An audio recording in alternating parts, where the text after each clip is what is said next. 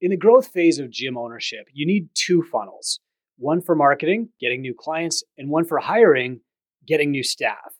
You also need two retention plans. You need a client journey for your clients and a career roadmap for your staff. I'm Chris Cooper. This is Run a Profitable Gym, and today I'm talking about how to ascend your staff. I'm going to talk about this in three parts today. Number one, who should you hire first? Who are the first roles that you need to get out of your brain and off your plate? Second, how to create a career roadmap for your staff, specifically the coaches and trainers at your gym. How to make a career plan with them so that you can keep them around long term and keep them moving up. And number three, I'm going to share a full staff ascension plan from certified two-brain business mentor Jolene Bingham.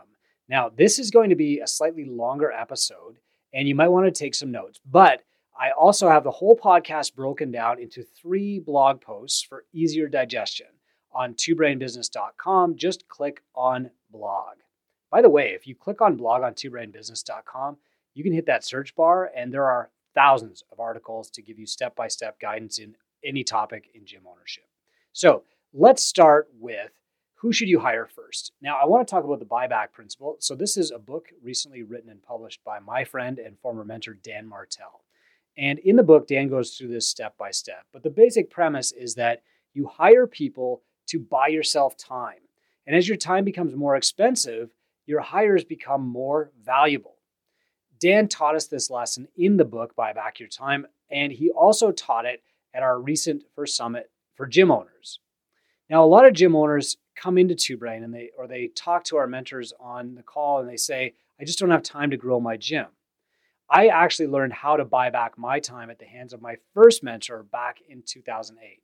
I was sitting in this stuffy room in this university library where we were meeting, and my mentor, Dennis, had been telling me to start meeting with every single client that I had one-on-one.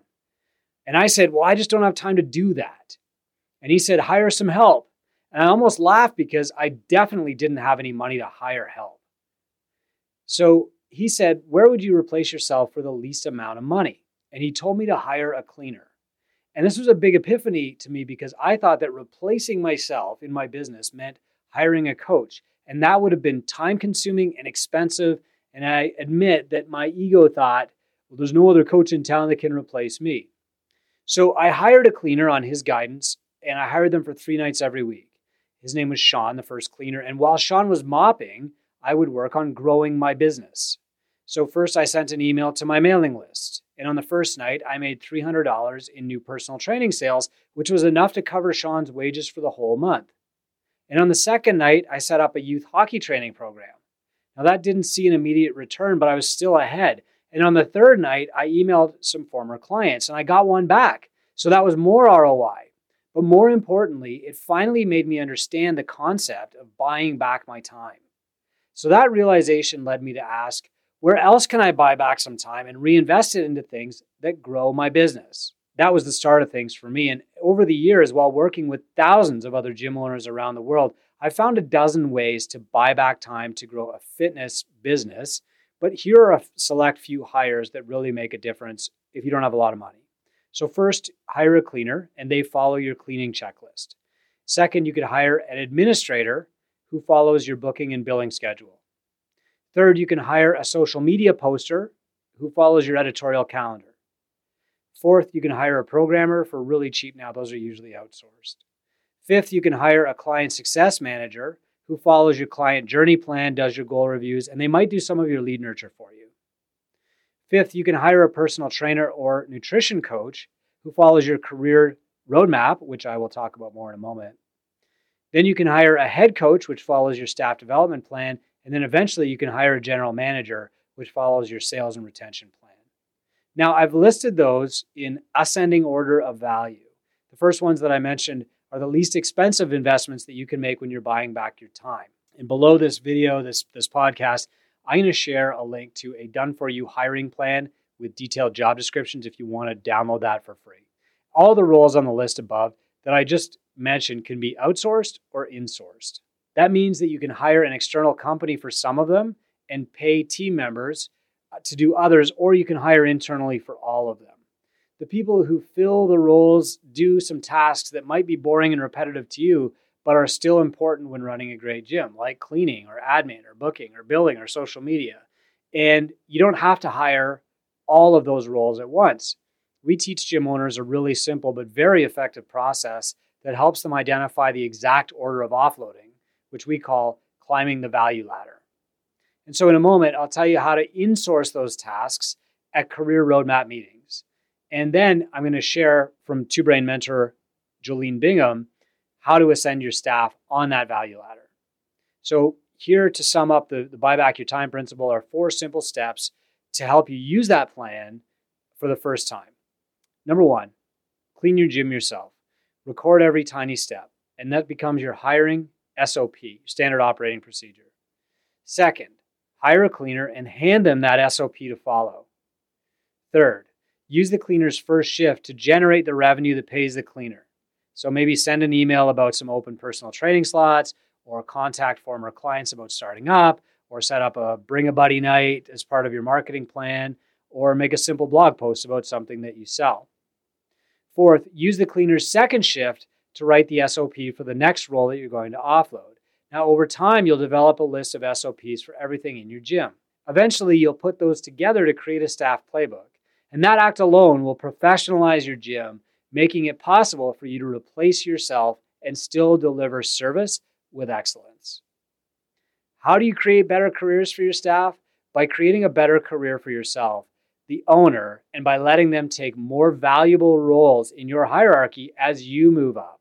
When the owner ascends the value ladder, staff members fill the vacated places on that same value ladder. Buying back your time buys them opportunities. Now I'm going to tell you how to turn those opportunities into careers by grouping them together. So if you really want to create careers for your staff members, you start off by creating a better career for yourself, the owner. And then you let team members take more valuable roles in your hierarchy as you ascend. Because when owners ascend, staff members fill the places they vacate, and you buy back your time, but you also buy opportunities for your team members. So here is the path to a career. Before we get into this, just hit pause here. I don't want you to assume that every great coach is a full-time coach. A great coach can work part-time. And I've got a good link below here called Case for Part-Time Coaches. The reality is that there are some people who have other careers, but they're so passionate that they just want to coach for you 1 or 2 hours a day, and that's fine. But here are the steps to building the careers that your team members want. So step 1 is, at a quarterly career roadmap meeting, ask your coach, what do you want now? What do you want in life? And then ask them to tell you about their perfect day. Then ask how much income they need to make to support that perfect day, or how your gym can otherwise support that perfect day if they have a job somewhere else. Then set up a shorter term goal. Ask where they'd like to be in 6 months. Step 2, determine how much the coach needs to earn to reach those goals. So you can use tools like the happiness index or the coach's personal budget and just calculate a goal number. Okay? They might throw out a random number. That's fine. You can use that as your goal. Step 3, do the value ladder exercise and determine where you're trying to buy back your time. So if you're trying to hire a cleaner to buy back your time, you're just starting at this, offer that cleaning role to a coach. And we call that insourcing. If they don't want to be the cleaner, that's okay. But many great coaches have swung a mop while they're building up their client load. I certainly did. You probably have a few classes that you can add to their schedule too. As you climb that value ladder, every little bit helps while they're trying to set up their basic income. Step 4, create opportunities for that coach to do personal training or run specialty programs or provide nutrition coaching.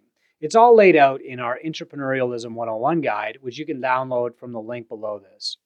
Now, here's what the plan might look like, and I'm going to share a picture here if you're watching on YouTube. This breakdown was created using a career roadmap tool from our mentorship program. Step 5 is determine the starting position.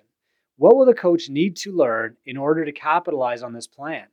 Will they need to earn a credential before they start a kids program, for example? And then step 6 is to measure their progress. So you need to perform regular evaluations as part of your career roadmap meetings. Mentor the coaches to grow their income on your platform by helping them get better and better at what it is they're selling through entrepreneurship. So remember, your coaches earn more money by earning the gym more money. Every staff person you hire is an investment, not an expense. You make a return on that investment through buying back your time or having the coaches generate revenue for the gym. So every coach that you hire has to do one of two things: generate the revenue that pays them times 2.5, or creates time for you to generate at least 2.5 times the revenue required to pay them. Last note here, hire for the role. Don't just hire to give your buddy a job or pay them. Put people in a new role only if they're a good fit. If you promote somebody who's really not qualified or not competent, you're going to lose a staff person and usually a friend too. The best way to ascend your staff is to ascend yourself as owner and place the right people in the roles as you vacate them. And as your time becomes more valuable, then so does theirs. Now, I'd like to share a full staff ascension plan overview from Jolene Bingham. Jolene is a certified Two Brain business mentor, and she presented this topic in great depth at our 2023 Two Brain Summit. It's also the skeleton of our new staff ascension course in the growth program. Jolene starts by asking, have you ever wondered what sets the most successful gym owners apart from the rest? The answer is that top gym owners create a precise plan to hire, develop, and retain excellent team members. So as a gym owner, have you ever felt frustrated by the lack of good candidates, or found it difficult to retain good staff, or struggled to communicate your vision and get team members to implement it, or train staff only to have them leave for better opportunities, like starting their own gym? Now, to solve your problems and to get to the next level, you need a system, and Jolene calls this a staff ascension model. So, according to Jolene, your model should contain standard operating procedures for the following periods. The first period is hiring. You need to identify individuals who possess the necessary qualifications for the job, have a genuine passion for fitness and wellness, and share values similar to those of your gym. They might come from within, they might not. The second stage is onboarding. You must train and get new staff up to speed. Staff should be taught your SOPs, learn the expectations that you have for the role, and start to learn more about the gym's culture and values. The next phase is development, and this is a crucial period for nurturing, improving skills, and setting the stage for long-term progression in your business. Career roadmaps right here will help you identify areas where development is needed and plan for it. And as staff members take on more responsibilities, retention can be improved by recognizing their hard work in ways that make them feel truly appreciated. Jolene recommends The 5 Languages of Appreciation in the Workplace as a great read. The next stage in your staff ascension plan is growth. And this is when it's time to focus on their leadership abilities, their careers, and contributions to the business. This is a period in which many gym owners struggle to help their staff continue to grow, and it's often when team members leave for better opportunities. So they become good at their craft, and they think, I can't make any more money unless I go open my gym, even though they know nothing about the business. This was certainly me. And then the 5th stage is exit. This is when staff leave for any number of reasons, including firing. And in the exit stage, you'll work to ensure a smooth departure from the business, continued momentum for the rest of your team, and maintained or even improved service for clients. So now let's talk about how do you get that model in place. And you're going to need SOPs on all those. That's what Jolene is here to help you with in the mentorship program. That's what the new course being built is going to help clients in Two Brain with. So, but here's how Jolene put the staff ascension model in place at her gyms. First, she listed each stage and what you want to happen in it. I just kind of shared that with you.